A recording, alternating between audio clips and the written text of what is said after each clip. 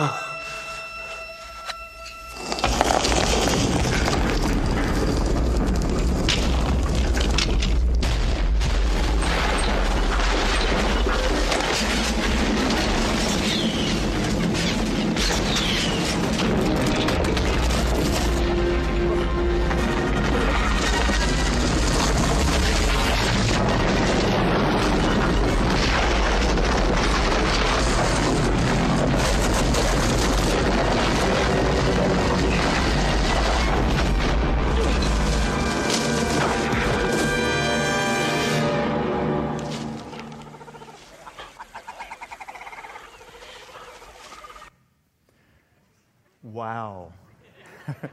The opening 1.5 minutes of Raiders of the Lost Ark. How many of you have seen that movie? It was released in 1981. Some of you weren't even born then, and you raised your hands at it. I talked to one man born after 81. He said this morning that it's one of his favorite movies of all time. And what makes the movie is the introduction of it. The beginning of the movie and all, it sets the entire mindset. It moves the emotions. If you were to watch the movie and eliminate the first 1.5 minutes, it wouldn't be the same. You would find yourself trying to catch up, trying to figure out, trying to anticipate. It wouldn't be the same. But with every great movie, the opening scene sets the entire stage. It's crucial to really get the full impact of the movie. In a similar way, the opening lines of every great story are set to be the stage, to be the lens through which you hear the story. Every great book, the opening pages are intended to do that. I was thinking about this in the past year, and it dawned on me, of course, that the ultimate book, the ultimate author is God. And so I began to look at the Bible and began to ask, well, is that true here? Is it true that the opening pages of the Bible, that they set the entire stage? Is it true that if you and I were to miss or not consider, not be really mindful of what's in those opening pages, would we often miss what follows? And I've found for myself that is true. In fact, I've found as I sat back and looked at these opening 3 chapters, the opening 4 pages of the Bible, that there are these 4 great themes that God introduces there. And there's some truth in those themes that He would intend you and I to read the opening pages and get those themes and get those truths, and it would inform everything else we read in Scripture. Everything else you and I would read in Scripture, if these themes were in mind to us, we were mindful of them, then Scripture would come alive in a fresh new way. There'd be clarity we would miss. There'd be profoundness we'd miss. There would be worship we would miss in it. That's been true for me as this last year has unfolded. And so we're going to spend 4 weeks on the opening pages of God's book with that mindset, is that if you and I would be mindful just of how he begins the book every time we read, it would change everything for us. 4 great themes. The first one we'll talk about today is the theme of creation. No surprise to maybe all of you in the room, that's the way the book begins. The opening line, most of you could probably quote the opening line in one translation or another. Genesis 1:1 says, "In the beginning, God created the heavens and the earth." In the beginning, God created the heavens and the earth. Then this creation story unfolds all the way through chapter 2, verse 4. In the beginning, God created the heavens and the earth. And there are 3 profound creation things I want you to see in this. The first is this. It comes from the opening line, is that God created everything.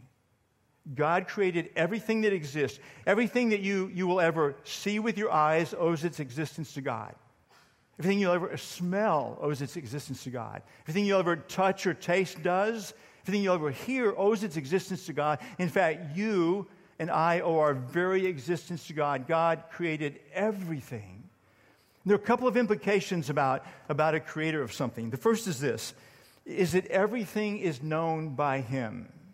Because God created everything, then everything is known by Him. That's just true of a creator and one's creation, isn't it?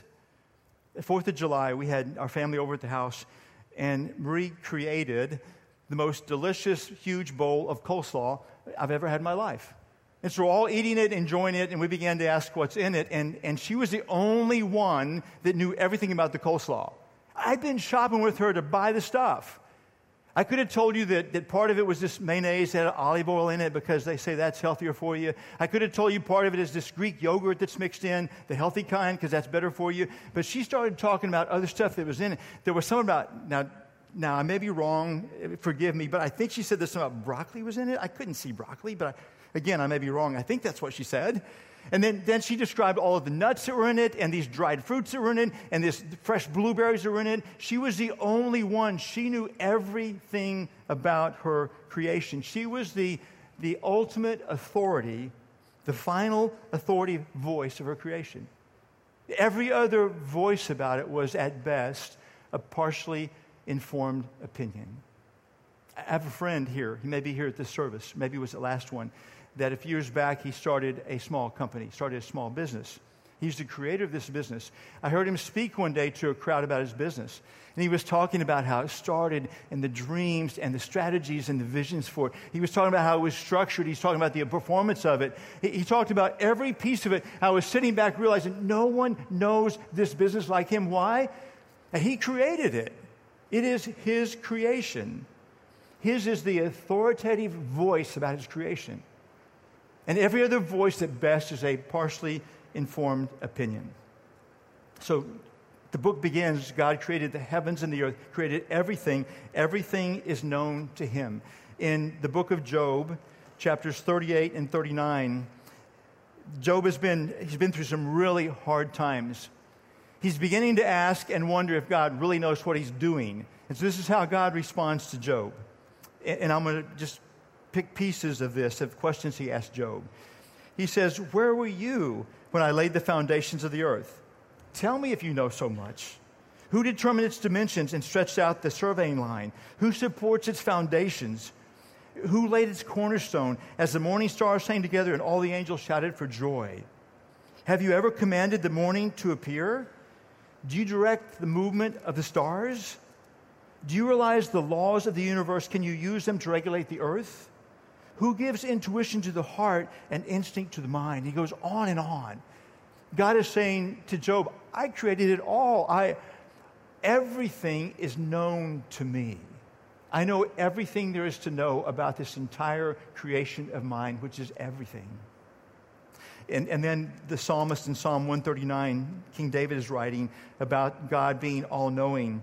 And this should be really assuring and hopeful and affirming to us today.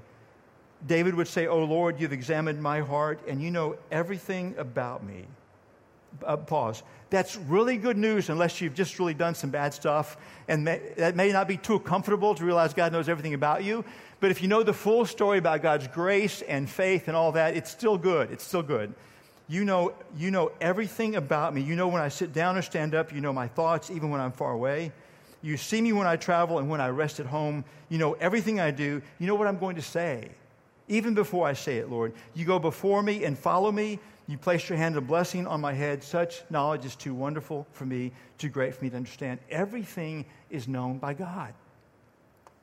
The implication is this: when you and I read any other part of Scripture, if you and I understand how the book begins, then we know God is the authoritative voice on all that is. His voice is not just another voice. It's not merely an opinion. His is the authoritative voice on all that is. And every other voice is at best a partially informed opinion. His is the authoritative voice. So when we read about what he says about history or nature or the human heart or human relationships or life and death, about heaven and hell, about wealth and poverty, about work and rest, whatever he says, realize this is from the one that created it. Everything is known to him. To contrast, I just have gotten to begin reading the draft of a new book by my good friend Craig McAndrews. Many of you know him. He's spoken here. He's part of this church. Many of you have read his first book. This second book I'm so excited about. I'm reading through the draft of it. And I told Craig this past week, I said, when I read your book, and some backdrop of this, I know Craig well. He knows the Bible so well. His heart is fully bent toward God, really, really sharp guy. Been following Christ for a long, long time. But I told Craig, when I read your book, as much as I respect you, when I read your book, every single line I'm asking the question, is this right? Is this what the Bible says? Do I agree? And it's just natural. I'm not being even intentional. That's just what I do when I read. Except when I remember the creation theme. When I remember how the book begins, God In the beginning, God created the heavens and the earth. God created everything. And when I remember the implication is that everything is known to him, then when I'm aware of that, when I read something in the book, then I know this is fact. This is true. I don't need to be asking. I don't need to be questioning then. This is fact. This is true. Everything is known to him. There's a second implication of God creating everything, and that is everything is owned by him. Just the nature of a creator and one's creation, isn't it? Ree's coleslaw. She owned it. It belonged to her. It was her right to do whatever she wanted with her creation. She made it, right? She could have taken it to the next door neighbor who watched our house while we were gone. She could have taken it to the house of a friend who was sick if she had wanted to. She could have taken it to a homeless shelter if she wanted. She could have kept it and eaten it all herself, couldn't she? It's her creation. It was her right to do whatever she wanted with her creation. Isn't that true? My friend that formed the new business, it is his creation. He has the right to hire and fire, doesn't he? He has the right to change strategy. He has the right to buy and sell. He has the right to do anything he wants, doesn't he? It's his creation. The same is true of God. Everything is owned by him. In Isaiah 66:2, God says, "My hands have made both heaven and earth. They and everything in them are mine. I, the Lord, have spoken." The implication is when I read Scripture mindful of that, or when you read Scripture mindful of that, then you understand that God has every right to do whatever he wants with any part of his creation, with every part of his creation. He has every right to command you and me what to do. Why? Because we owe our very existence to him. Now, he is our creator. He owns us. We belong to him. We're his possession. That's what this theme of creation speaks. And you and I bear so much fruit from studying Scripture if we keep that in mind. But there's more. There's more. So this first big picture is that God created everything. A couple of implications about that. But there's two more implications, two more main points under creation as well. And I want to tell you something about how great writers write as well. This might help you with Scripture. Great writers will sometimes use repetition to tell someone this is important. Maybe repetition of a word or a phrase to say this is really important. So therefore, if you were to study the New Testament book of Philippians as I did in seminary, and you were to write a paper on it of several pages as I did in seminary, and you were to leave out any mention of the word joy as I did in seminary, you would get back some notes on your paper that would say, did you happen to notice that the writer in 3 pages mentioned joy 16 times? Well, I hadn't. And the person said, do you think maybe joy is an important part of the message God's giving? And I thought, well, maybe I should just quit and go back to the oil business. I can't believe, how could anyone miss that? But it's stuck in my head ever since then. So I look, when I'm looking at reading Scripture, I'm thinking, this is God repeating something. And so in this very opening chapter, some of you know about how God does some repetition. In Genesis 1, verses 3 and 4, it says, then God said, let there be light. And there was light, and God saw that the light was good. And then 8 verses later, God says, let there be whatever the next thing is. And then it's followed by, and God saw that it was good. And then again in verse 18, God said, let there be, and he did it, and God saw it was good. In verse 21, God saw it was good. Verse 25, God saw it was good. Verse 31, God saw it was very good. There's this repetition, and this is the profound truth that God wants us to know now. And every time we open up a Scripture, is that God's design for his creation is good. That God's design for his creation is good. Because you're part of his creation, his design for your life is good. His design for your life is good. The implication is this then. As you read Scripture, if you're mindful of that, when you come across the parts where God is saying, I made you, I created you, you owe your existence to me, I rightfully own you, this is what I'm telling you to do, and it's a command you think, oh, I don't really want to do that one. Then if you would remember that the creation story begins by saying that his design for his creation is good, he would tell you something only that would be good for you or good for me. There are different places that God says. He said, take wise counsel. Many places he says it. In Proverbs 15:22. Plans go wrong for lack of advice. Many advisors bring success. But there's some times in my life that I've decided I want to do something, and I don't dare ask someone else that's really smart because they'll tell me don't do it. Do you ever do that? Do you ever have those moments? You think, I'm going to keep my own counsel, made up my mind, I don't want any interference on this. So I got this friend this week that he was telling me a story about this opportunity that he had to take. And I've been gone a month, and the opportunity sounds so good. And I'm already writing the rest of the story in my mind because there's this beautiful opportunity. I think, how cool that he got to do this. But all of a sudden there's this turn, and he says, I got this friend, this mentor, this advisor. I often ask him for counsel about stuff, and I told him about this great opportunity. And my friend said, do you realize how much risk you would be in if you took that opportunity? And my friend said, I do that all along, but I was just going to suppress that knowledge of the risk I would be in. But I took counsel because God says to. I took counsel, and my friend brought this truth, and I didn't take the opportunity. I looked at this guy and said, man, you've avoided a ton of risk that could have blown you up. Because you took what God said, and this man has come to deeply believe that God's design for his creation is good. God's design for this man is good. Jesus says in Matthew 5:14-16, he says to his followers, he says, you are the light of the world. And he says, you're not intended to be a light that's put under a bushel and covered up. You're intended to be a light that's on a hill, so people can see your light shine. In other words, he's saying you could see me, Jesus, my light shining through your life. And he says, so God will be glorified and honored by this. But there are times that it's hard to do that. There are times I'm in a setting and I think if I let that light shine, I'm going to be rejected, or I'll be looked down upon, or there'll be no fruit from it. Do you have times like that? There are times I'm just tired. Marie and I were in Eugene, Oregon for most of the month. By the way, it is so good to be back. Man, there's no place like home. There's no place like the harbor. So very, very good to be back. Yeah. So we're in Eugene, and I went to 4 different McDonald's in Eugene while we were there.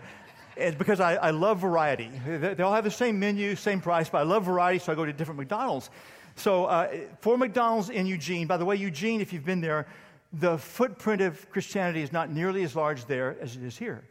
You can tell that very, very quickly. A much smaller expression of faith in Jesus there. And so this one McDonald's I go into, you walk in the door, you can feel something's different about it. And it begins to unfold, the people working there, they're energized, they're happy, they're joyful, they're serving people. You hear conversations happening around the restaurant. I looked at the back first time I was there. There's a group of about 10 people. It's pretty obvious they're doing a Bible study back there. There's this guy that's an assistant manager. And as people come in, whether they're 15 years old or 75-year-olds, he knows most of them by name, and they know him. He knows something about their life. And then I see him over at a table, and he's praying for someone. And then there's this guy that leaves, and this guy, Lane, who's a guy about my age, this assistant manager, he hollers out to the guy, thank you for bringing Jesus into this place. I think, whoa. I saw, not the first time I was there, I was in that McDonald's many times, but another time I was there, I saw this couple come in, and they probably, by their dress and by their accent, there's a good chance that they're of the Muslim faith. And I watched this man be intentional. I watched Lane be intentional to be the one that would serve them. And I saw him welcome them with such warmth. I saw him serve them with such kindness and such love. And he didn't mention Jesus at all. But I noticed that when they came in, they seemed a little uncomfortable. And over a matter of a minute with Lane, I saw them relaxing and settling in. I saw it's the love of Jesus being poured out. And then I talked to Lane one day, and he said, I've been here 11 years. He's a sharp guy. He could do a lot of stuff. He could make a lot more money than being an assistant manager at McDonald's. So I came here 11 years ago. I figured I'd be here 6 months, and then God would have another plan. I don't understand why I'm still here. So are you kidding? Like, this is McChurch. Like, there are not many churches in town. This is McChurch. It's right here. This is the place that it's happening. You are the light of the world. Jesus shining through you. This guy read the same verse I've read, Matthew 5:14-16. This guy believed that God's design for the universe is good, and this guy has boldly gone out there for 11 years. So I wrote corporate McDonald's, and I didn't tell him he was talking about Jesus because I thought he might get fired. But I said, there's this guy at this McDonald's in Eugene, and it is like none other, by the way. This area is the second most populated area in the entire state. And in that 4-county area, this is consistently the highest revenue McDonald's in the entire area there. And so I wrote to them and I said, this guy is your special sauce. And I was hoping they would remember the jingle about the Big Mac that was back in my day. You know, the 2 all-beef patties, special sauce, lettuce, cheese, pickles, onions on 2 sesame seed buns. Okay, if you remember that, you're old or you look back on it. But I said, this guy's your special sauce. I mean, the warmth, the love, the engagement, the entire staff is alive. I said, I've been to McDonald's literally all over the country. There's none other like this. Why? This guy, he wakes up and he believes, hey, the God that created, the God that said again and again, every time he made something, it is good, it is good, it is good. He believes that God's design for creation is good. He believes God's design for him is good. So when God says something, this guy just does it. This guy, if I can consistently read Scripture that way, if I can hear his commands, especially the ones that seem hard, that seem risky, that seem costly, if I can hear them, I can have this lens of the opening pages, this lens of creation, and remember this, and I will see these things differently. I will act upon them differently. God's design for his creation is good. And then there's one more thing that repeats as well in this opening chapter of it. In Genesis 1, verses 6 through 8, it says, Then God said, Let there be a space between the waters to separate the waters from the heavens from the waters of the earth. And that is what happened. God said, and that's what happened. Verse 9, same thing. God said, and then blah, blah, blah, let there be, and that is what happened. Verse 11, God said, and that's what happened. Verses 14 and 15, God said, and that's what happened. Verses 24, God said, that's what happened. Verses 29, 30, God said, that's what happened. There's this profound message in the opening page. All that God says comes to pass. All that God says comes to pass. God spoke, said, let there be.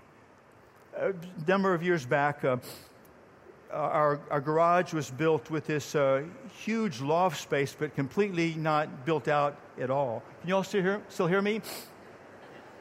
Okay. I can talk really loud. So it was built with this huge open space, and a little while into living there, Marie said, I would really love an office up in the loft. And if I could have said, let there be an office, poof, she would have had an office, but I looked at myself and my abilities, and I ain't going to be no office. And think about your own life. Think about you go home this afternoon, and there's this lawn that's way overgrown. It's even way too wet, and there are weeds growing. If you could just say, let there be an immaculate lawn, poof, would you say that? Some of you are going to go home, you're going to fix a meal, and when you love it, you could say, let there be coleslaw, poof. It doesn't happen that way. This loft thing, somewhere down the road, there are these two dear friends. They're not in the construction business, but they know construction extremely well. These 2 dear friends, they took an entire week of vacation. My 2 grown sons took an entire week of vacation. Marie pitched in an entire week. Even I pitched in an entire week, hoping I wouldn't slow the process down for my lack of ability there. It took 6 of us an entire week to build this 12 by 14, and we didn't have to grow the trees. And we didn't have to harvest the trees. And we didn't have to weave the rug together. We didn't have to make the glass that was in the door. We didn't have to make the door. We bought the door. It took an entire week. But God says, and it happens. There's this profound message. All that God says comes to pass. And you look at Scripture, and there's a place where God says to the Israelites, He says, I know of this slavery that you have under Egypt, but I will rescue you. And it happens. God says one day the Messiah, the Son of God, will come from heaven, be born on this planet, and it happens. God says one day this Messiah will be crucified, and it happens. He says one day this Messiah will rise from the dead, and it happens. One day the Messiah will send the Holy Spirit to live in those that follow the Messiah, and it happened in Acts 2. So I read at the end of Matthew 28:20, Jesus says to every follower, He says, I will be with you always. if I'm remembering the opening page, this theme of creation, I'm remembering then that all that God says come to pass, and I can bank on it. He is with me. When I read the passages that talk about someone yielding their life to Jesus and every single sin being forgiven, I can bank on that if I'm just remembering everything God says comes to pass.